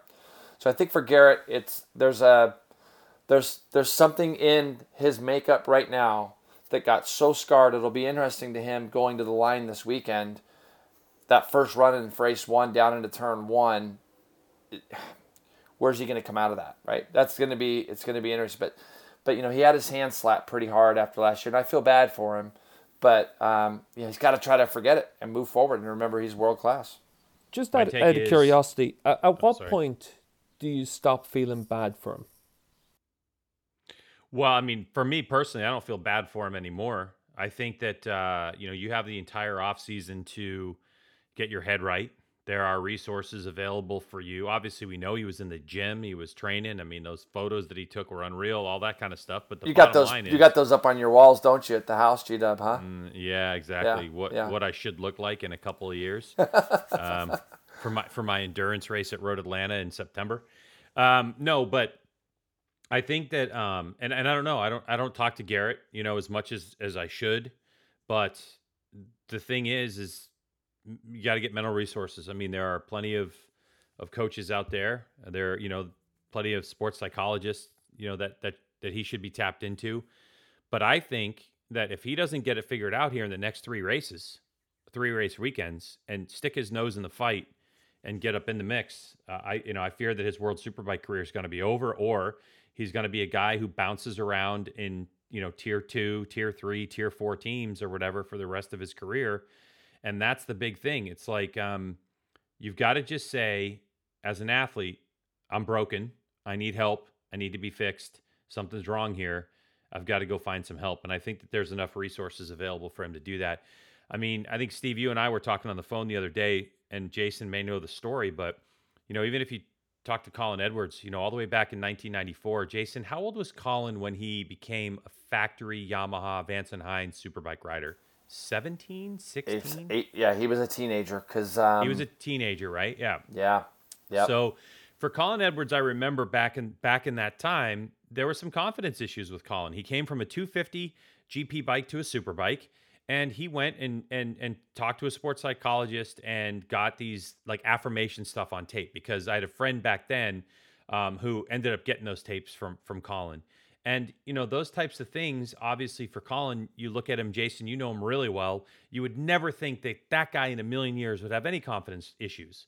But he did. He did because of the situation he was thrust to. He goes from supercross, motocross type racing, motocross to 250 GP to all of a sudden, hey, you're the next kid on the block. Yeah. And then boom, he got thrust right into World Superbike. So, it's one of those things where my biggest thing, Steve, is who is Garrett surrounding himself with that needs to tell him, go get help, go get this thing sorted out, whether it's his team, whether it's his friends or whatever. And maybe he is, and maybe he's going to make a step, and maybe there's some things, that are going to help. I just don't know. Well, to answer your question, in my perspective, Steve, I do feel bad for him, but it's not at the level of what you're thinking. I just feel bad that that this has happened to him in a way where it's not like feeling bad for him for his results. It's more feeling bad for him in the sense that he's not living to the potential that he knows that he can do. And I think as an athlete, you see this a lot in a lot of different sports where guys got to a certain level. You got to remember, just before all this happened, the world was sitting at his feet. I mean, he'd gone and done a MotoGP race. He'd shown huge potential in World Superbike, and there was all these things. He got signed to a contract just before Assen. And thank goodness he did, because who knows what would have happened had it gone the other way, in the sense that maybe Toprak doesn't win the championship or whatever the case. But I feel more sad for him as an athlete. I feel bad for him as an athlete. It's not a result thing. I know how you're asking that question, and for me, it's kind of like one of those things where, you want to see guys do the best that they can and live to the potential that they have shown. But there's something bigger than, like when Greg talks about he needs somebody there. It's not a riding coach. He doesn't need somebody to tell him how to ride a motorcycle. He doesn't need somebody to tell him how to set up a bike or interact with a team or any of that. This is all on his shoulders right now, and that pressure's I got to think that it's pretty tough. I mean, Jay, we've seen Garrett come back from injury, right? Remember the big high side he had at Daytona, snapped his leg, all that kind of stuff. Yeah, but it's different. When you're dealing between the ears, man, it's different. So I think for me, the other thing that's different as well is that when you jump in, and again, like I said earlier on, as a rookie, when the expectation is low, because when Garrett came in, one of the big question marks was, well, how good is the level in Moto America? Because we didn't know if the level is really strong or if it's just got, a lot of riders that are at the same level but not really world-class level. And Garrett came in, and it was up to him to show that, you know what, the level in America is still really high, and he did that. So when he came in that rookie season in 20, he surpassed the expectation, and then it was up to him to then build on that. And the problem was that he went to those opening rounds and he was just getting involved in accidents. And whenever you're racing, like I always said it, that whenever you're racing in Moto America, he only had to beat Cam. Yeah, that's exactly right. Instead, you had 10, 15 Cam Beaubiers at the front of the field. So it suddenly became very unforgiving. And the World Championship is unforgiving, should be unforgiving, and it's up to you to prove that you're tough enough mentally, physically, and then talented enough to be able to get everything done. Garrett's talent isn't in question, but it's very difficult to look at what we've seen from him over the last few years and not think about the quote of, what was it, sports doesn't build character, it reveals character. And right now, the character that's been revealed from Assen last year all the way to now isn't one that if you were a team manager, you'd be in a hurry to sign. And the problem is that he's racing for an Italian team, for a manufacturer that wants to have an Italy-centric lineup as well, because when you look at we're going to move on to Supersport, like you said, Greg. Baldassari comes in, wins on his debut in World Supersport, finishes second in the next race. He's a young Italian rider that's won Grand Prix and now has the chance to reignite his career. He could easily go out and win the championship this year and do what Locatelli did. What are Yamaha going to do then? Are they going to put him onto a factory bike? Let's say Toprak leaves. Maybe that opens up one of the factory seats. And then you've got Locatelli and Baldassari. If Toprak stays, Yamaha aren't going to want to lose Baldassari if he's really strong on a Supersport bike. So where does he go then? He potentially goes to GRT. And if you've got a Japanese rider on the other bike that brings in a massive paycheck that pays for half the team, chances are the talent and the potential and what Gerloff could become becomes less important whenever they've got a young rider that they know is going to be hungry for success, that could be able to jump on the bike and do as good a job as what we've seen. So I think that's where the real, like what Greg said, the next 3 rounds become really important, because we go to Assen, Estoril, Misano, and then we've got a month off. That's when the MotoGP contracts are all going to be sorted. So we'll know what Moto2 riders are going to be available to move across to Superbikes, all this kind of thing. And that's whenever we'll start to gradually filter into place for what happens in Superbikes. So these next 9 races are when, hopefully, we get to see the real Garrett Gerloff come back. Because otherwise, what happens, and this is the same for all riders, this isn't the case, it's saying it because it's Garrett. For all riders, you are what your results say you are in the paddock until you change them. And you don't have an awful lot of people that are full of patience in the paddock. And that's where, like you said, JP, going back to the scene of the crime becomes really important. He needs to make, and we've said this all the way through. I remember being on with you before Most last year and saying Garrett needed to have 3 top 6 finishes, solid weekend, and then move on from Assen last year. Yeah. He hasn't moved on from it. And he had problems in Aragon. We know that the Yamaha was struggling. Toprak was struggling. But Garrett's got no business finishing half a second a lap slower than Locatelli. So he needs to step up, and there needs to be accountability from him as well, because for as nice a guy as Garrett is and as popular as he was whenever he was going really well, from Assen last year onwards, he's been very keen to draw a line underneath it. And the media can't draw a line underneath it until he stands on the podium again. I think that's the thing that he really needs to understand, that it's not the world against Garrett Gerloff. People want to see him do well. Yep. I know that for me, I want to see him do well. I want to see him get back to the front because, you know what? I'm selfish. If there's an American rider doing well, all of us make more money. It's a massive market. Everyone wants Garrett to do well. And that's not me trying to be flippant with it as well. Like, the pressure that these guys are under, I don't underestimate it. I don't envy it. Yeah. But it's also the life that they've chosen. And Oh, it's where 100%. there's a full team behind him. And last year, that team must have felt like they were wasting their time for the second half of the year. Yeah. And that's where it becomes really difficult because maybe Garrett needs to have a change of scenery. Maybe he needs to be away from Yamaha.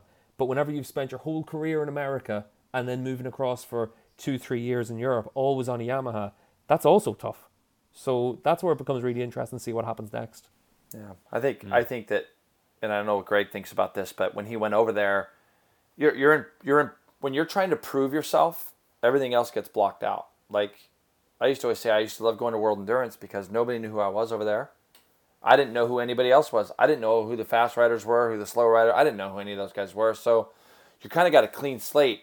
So you're doing your thing. I think that when you struggle, then you start hearing all that. Well, this guy came from Moto America. Then all of a sudden you're putting all this extra pressure on yourself of like, well, I'm actually representing a series. I'm actually representing a country. I'm actually representing something that could potentially feed more Americans over here. And you start getting all that extra weight or pressure put on your shoulders and you're not performing. I think that's when the mental stuff starts. And I think, I know we're all wishing the best for him any more than we all for Cameron. Watching Cameron slide out of fourth the other week at COTA, those are the kind of like things that can shape the path of a career. Don't you agree, Greg? In the sense that, like, there's such huge expectations for Americans when they come here to ride, any more than an Italian sitting on Italian soil. But when you've only got 2 or 3 guys in a race, and in our case in World Superbike we got 1 guy, there's a lot of pressure on these guys. So you hope that Cameron bounces back. We know he will, and we hope that Garrett sometimes somehow will find his way back. So yeah. Either way, Garrett Gerloff in 10 years from now is going to be a stronger person because of this stuff. I mean, that for sure, but he needs to find a solution. But let's go to World Supersport. Not so much the race, because the racing was unreal, Steve. I mean, there was a save in the last corner, last lap that was unbelievable. You can describe it to us. But in your talking about World Supersport, one of the things that we're very interested in here is how you felt the balancing of these next generation motorcycles is, because we saw it first in Daytona, but Daytona is no benchmark as to what real racetracks are going to be. So in looking at World Supersport, tell us a little bit about what you saw, and especially that race 1 last corner, last lap situation. Yeah, that last lap save was just class. But it was also where both races went down to the last corner. And obviously enough to win your first race for Baldassarri with, just a ridiculous save. Like, there's no two ways around it. Even if he had just finished second, it would have been the best save we'll see all season. And instead, it ended up being the best save you'll see for God knows how many years, because it was for the race win as well. And I thought it was really good. The Yamaha should be the best bike out there, because guess what? It's been the benchmark for years. It's the one that we should measure everything to. I think that Ducati seem to have missed a beat in winter testing, because they changed an awful lot going to Aragon. They were testing through the winter apparently with more power than what they had in Aragon, and then that's obviously going to be something that's going to be fed upwards going along. I think if you want to look to see where the championship is right now, Glenn van Stralen's 4th in the championship and looked unbelievable all the way through the weekend. Now, Glenn has a much better bike this year. It's basically the CM Racing bike from last year. So it's a bike that's tuned by the Evan Brothers team. So it's what we saw with Bernardi last year whenever he was able to challenge for podiums and race wins and all that kind of thing. So it's a much better bike. But Van Stralen's never shown anything like this as well. So that showed that the Yamaha had probably a bit too much of an advantage last time out in Aragon. I think it's going to be interesting to see how the FIM balance it out overall, because you'd expect to see it where the Ducati makes a bit of a step forward, and probably the Triumph as well. MV, they're going to need something as well, but it's just about putting it where I I don't really like balancing rules where people are trying to make it where all the bikes are the exact same, because that's not how it should be. You should have an inherent advantage in one way or the other for different bikes.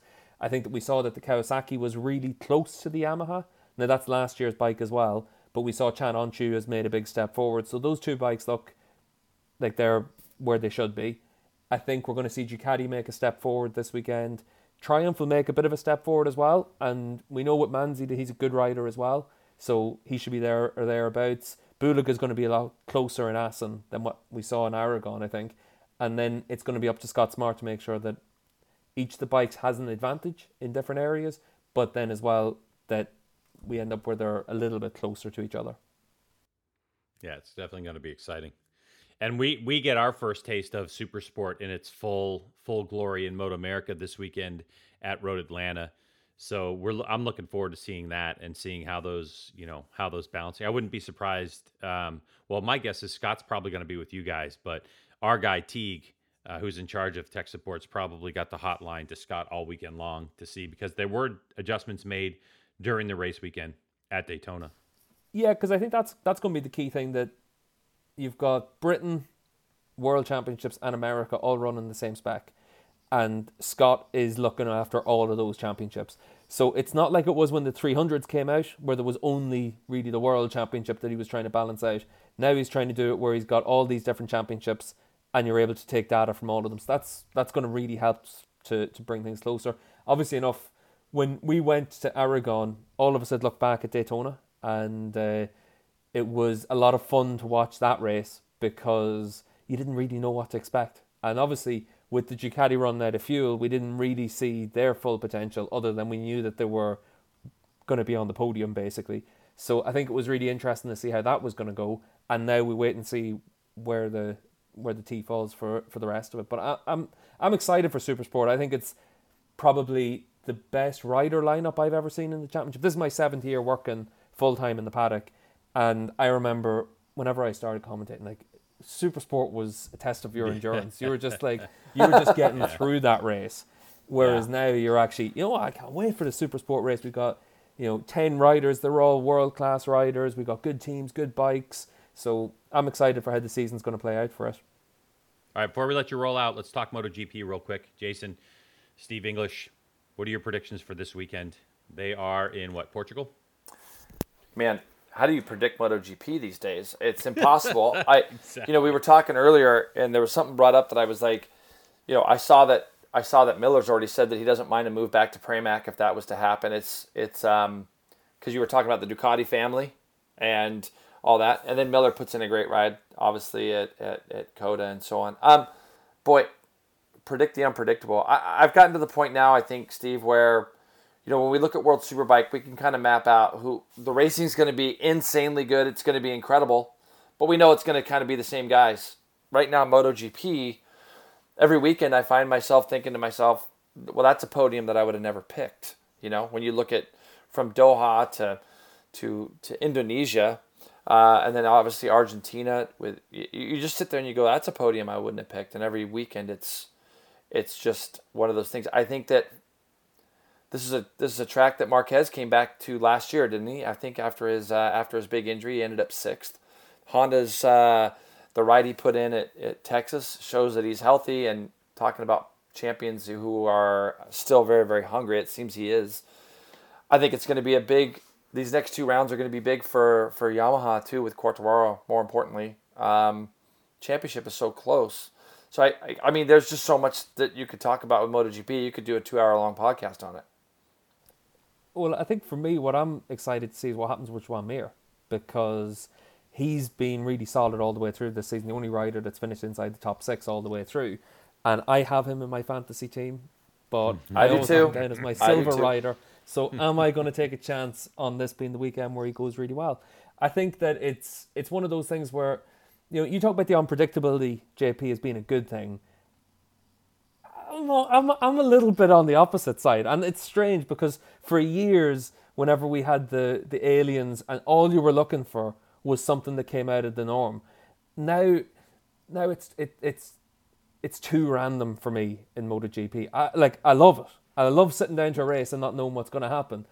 But I'm also kind of there, like, you know what, I've spent 10 years working in MotoGP and World Superbikes, and, you know, I've spent all this time learning a lot of little intricate details, this, that, and the other. And then you look at a MotoGP race and you're there, it was all for nothing, because anything can happen in it. Anything can And, happen right now. Yeah. You know, you look at it like 1 week you've got, and Oliveira, without meaning to pick on him, is the shining example of this, because he can win any weekend. We're going to Portimao. If he wins this one, you're not going to be the least bit surprised. But if he goes out the following week and finishes 15th, you're not going to be surprised either. And I think that's where, like, MotoGP, all the changes they've made have been really good. But it's also where I just like to see it where, like, I love looking at World Superbikes, because last year we had the best racing I've ever seen between two championship contenders. And the reason it was special was because every week it was for the win and they were killing each other. Whereas in MotoGP, we saw Quartararo won the championship because he was just super consistent and he was able to get his podiums. Yeah, and he no took a one else big could. points chunk. When everybody was on their back foot at the beginning of last season, he got a huge chunk of corn. And then he was, just managing it basically in a way the rest of the late part of the season. And and don't get me wrong, I think that we've seen a few riders able to be really impressive so far this year, because, like I said, Mir, inside the top 6 all the time, really consistent, still hasn't had a podium, but he's constantly grinding. Bastianini, after the Sepang test, we were talking about it on our podcast, and I was saying that from some of the Moto2 riders that I had talked to that had gone up against Bastia, they all raved about him, and they said that you're going to be shocked by how good this guy is. And I think it's easy to forget that he won a world championship. You know, people are talking about him as if he came from nowhere. You know, this is a guy that won an ultra competitive Moto2 championship. He's now on a much better bike than what he was on in the past. He's got a team that's structured well. You know, I think it's one of those situations where it's all fallen into place from these early rounds, but can he keep that momentum going? And that's what's going to be really key, because he's shown something that we haven't really seen from, like, Jorge Martin coming into the season was the rider we were all thinking, oh, well, he's going to do great things with the Pramac. He's going to be Ducati's future star. Whereas now you're looking at it that Bastianini's stepped up. Yeah, but is Bastianini on the old bike, though? He's on the old bike, isn't he? Yeah. Yep. Yeah. I mean, that's one of the things I look at, too. It's like, well, if Bastianini ends up putting himself in a position halfway through the season where he's leading this championship and all that kind of stuff, is Ducati going to engineer themselves right out of his bike working well? And that's the thing that I tend to see lately from Ducati is they kind of go on the other extreme side, say, of BMW and World Superbike, in the sense that they're just like innovate. And I think that you've heard it from their factory team where they're like, Well, can I ask you a question about Ducati in MotoGP, right? We know that Gigi Dall'Igna is an incredible engineer. We know that he's been integral in turning Ducati's fortunes around. But at what point does Dall'Igna get the blame for Ducati having the best bike on the grid and not getting the job done? Couldn't agree with you more. Yep. You know, he's going to blame, JP, you already mentioned about Jack Miller and Pramac. He's going to blame Jack Miller. Yep. And fair enough, if after his time with Factory Ducati, where Jack hasn't done a good enough job, and he has been inconsistent, Jack would admit that as well, but if he hasn't done a good enough job to warrant keeping the Ducati seat, then they'll throw in another rider, and a year later, they'll put him in the same boat. And I think that at a certain point, Dall'Igna needs to, again, a bit like what I was saying about Gerloff, take responsibility. And it's his job to win the championship. And he places, or Ducati places, too much emphasis on the mistakes of riders. And we're looking at a championship that's so, like I said earlier on, so random right now, that I think at a certain point, Dall'Igna has to take responsibility as well. And he never, he always seems to get a pass. And I'm as guilty as that as everyone else. Like, at the end of the day, I'm a journalist. I'm still writing about MotoGP. I've still got, I'm still involved with our podcast on the MotoGP side of things. And it's easy to give him a pass because the big story is always the riders. But at a certain point, Ducati need to be held under the microscope as an organisation. And like you said, Greg, it's that culture of always innovating. It's impressive. I'm an engineer. I love that. But also, as a racer, is that what's needed? And Pecco's done a really good job. The first round, he said, I'm not here to be a test rider. I'm here to win races. Just, I'm using the bike I know. And that's where I think it's going to be really interesting to see what happens with Ducati. Hey, Steve, there's something that you said there that is really interesting. If a crew chief has success with a rider, one rider, it seems like that crew chief is there forever at that point. Where if a rider has success with the crew chief and then the results don't come, the rider always goes. And it's really an interesting thing that you bring that up, because even the fact that I thought it was great that Bagnaia said, listen, I'm not a test rider. I think it's gotten to the point, to Greg's point, that Ducati just keeps on wanting to push the envelope and get better, which I think that's what everybody wants to do.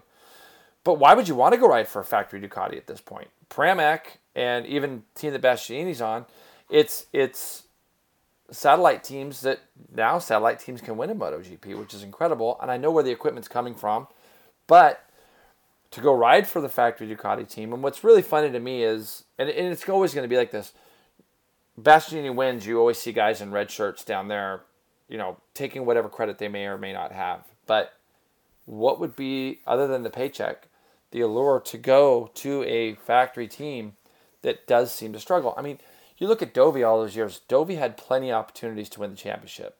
So whose fault was it at that stage? Who do you blame? How do you blame? He always got second. He's got to see those Ducatis go by him now when he's riding the Yamaha, and he's just got to be thinking, I have my chance.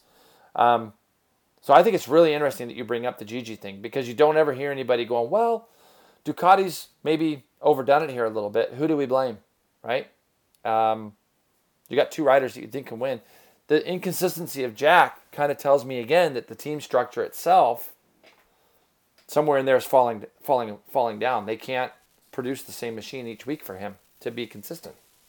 Yeah, because I think especially with someone like Jack, I think whenever he first came into MotoGP, you could lay an awful lot of blame on him because he was inconsistent, he wasn't fit, he didn't look like a MotoGP rider. And then halfway through that season, Crutchlow basically whipped him into shape, and he was it was Cal that got him out training really hard, got him fit, lost a lot of weight, got himself ready. And from that point onwards, Miller's been able to do a really good job of doing all the things that you should do to be a world-class rider. But whenever there's all the inconsistencies, there's certain elements that you need to look at and say, are we doing what we need to do for this rider?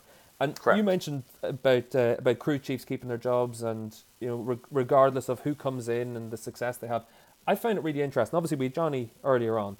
Johnny works with Power Reba, and Reba was a 500 Grand Prix rider. He was a Super Sport race winner. Reba was a really good rider. And when you look at the best crew chiefs in World Superbikes, I think by and large you're looking at ex-racers, or at least ultra competitive people that are putting everything in. Like Phil Marron was never a racer, but Phil was a really good amateur footballer here in Ireland, and he was able to get himself to a certain level of competition. When you look at Andrew Pitt, double world champion. When you look down the list, there's a lot of guys that fit that mold.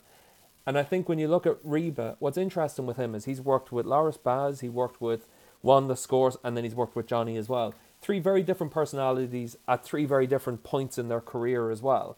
And he was able to figure a way to make the most for all of those riders.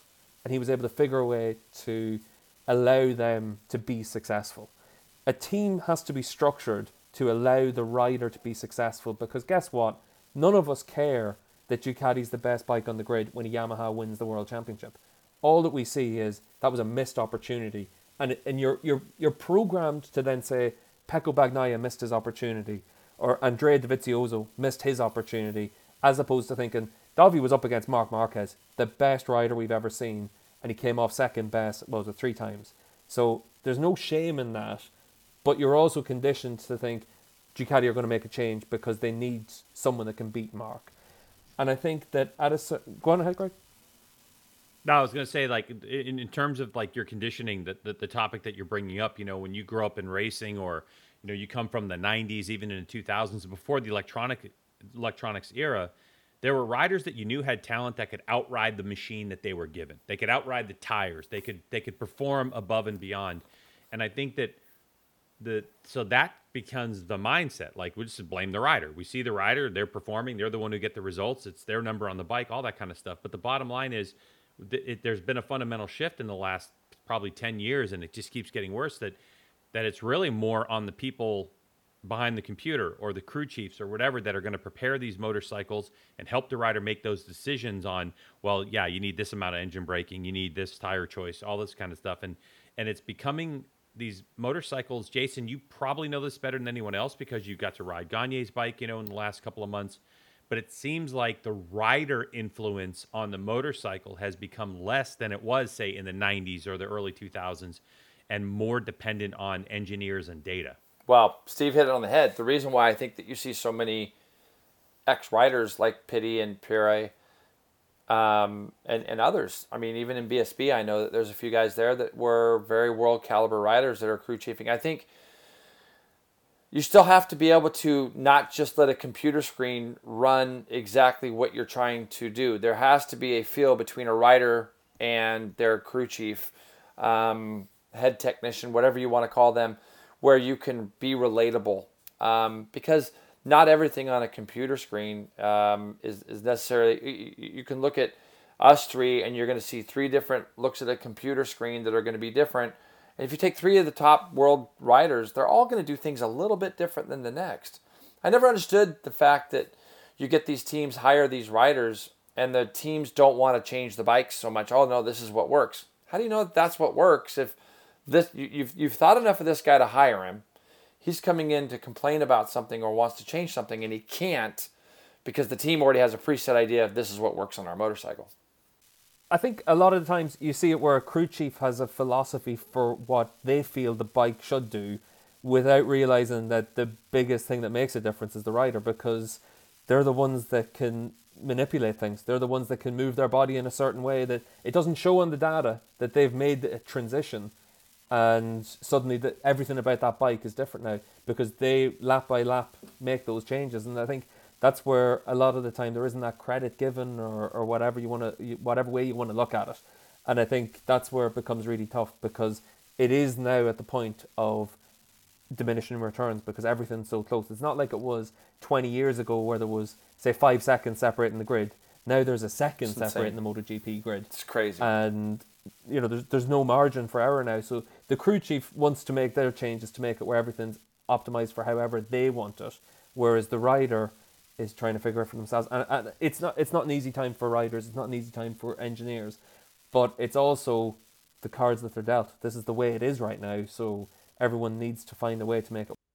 Without question, Ben Spies isn't Ben Spies without Tom Houseworth. Tom Houseworth was there the entire time when he was at Yosh. He got him to a World Superbike Championship and race win in MotoGP.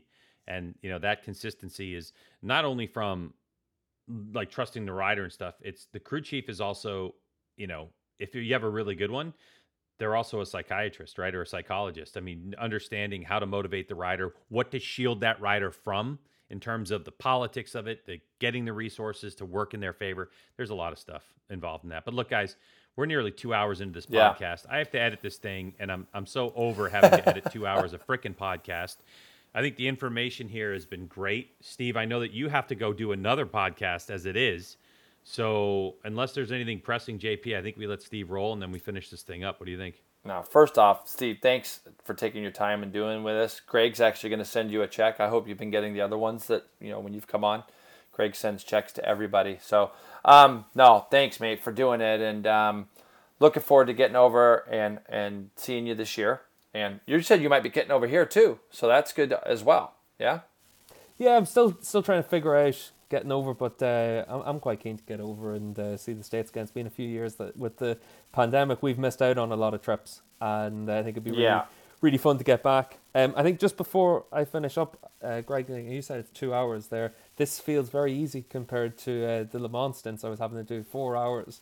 And I got to say, it was actually a lot of fun to cover that race. I didn't know what to expect because I'd never done an endurance race before. And you're used to the intensity that comes from a 35-minute superbike race where you're having sprint racing, to bring all of that. I actually really enjoyed being able to look at things on a bigger perspective, slow things down, go into a little bit more detail about things. I thought I thought it was a lot of fun, and I actually really enjoyed covering a bit of endurance racing as something a little bit different. And You got the flavor of what car racing, like NASCAR and stuff. That's the No. pace that they run. By the way, I do want to say this: Bradley Smith, get well. He Yeah, got involved absolutely. In a horrific crash at the 24-hour. Yeah, I did get a message from Brad saying, obviously very battered from it, but that he's just going to do what he can, obviously, to get himself fit. But that was a scary crash at the start of the race, and I think it's quite interesting. Obviously, whenever you look at all the steps that are made to make racing safer, and then something like this happens, and it's going to be interesting to see what the ramifications of it are, because obviously you want to still see a start like that because it's unique, but then you also want to ask yourself, like, what's it really adding to things? And I think that I don't know. Le Mans starts. Yeah, like for me, because it's a championship, I'm not directly involved with on a week in week out basis. I looked at it and I thought, like, this just seemed unnecessary, and we also saw it where the obviously it's an important part of endurance racing and jumping on the bike and making it go and making a good start and all these kind of things. But we missed out on the Yacht being in competition for most of the race because they also had a similar incident to what happened to Smith. And it took them a long time to start the race. And then suddenly they were, 30 seconds off the back straight away, 40 seconds off the back, trying to make that time back and come through, 52 bikes or whatever it was. It's hard. Endurance is it's the Le Mans 24-hour as a fan. I just look at it like there's races that you got to go to, maybe see a MotoGP in Italy. You maybe go to the Isle of Man, but I just think that the Le Mans 24-hour, and Bradley even said it in one of his posts, he's never seen the energy like that before the start of a race, and it's like when you're actually there and you're seeing it and you're hearing it, it's the build up to the 24 hours. I got to do like 7 of them, so it was really a cool place. My only experience really was endurance at Spa when I did the BMW Boxer Cup, crazy. and the back then, I mean, the energy was insane. There were some people there so drunk they didn't even realize a motorcycle race was going on. Enjoying it. So France much, also. but Can I tell you one funny story, actually, because I didn't get a chance to say this on air because I wasn't doing the first stint.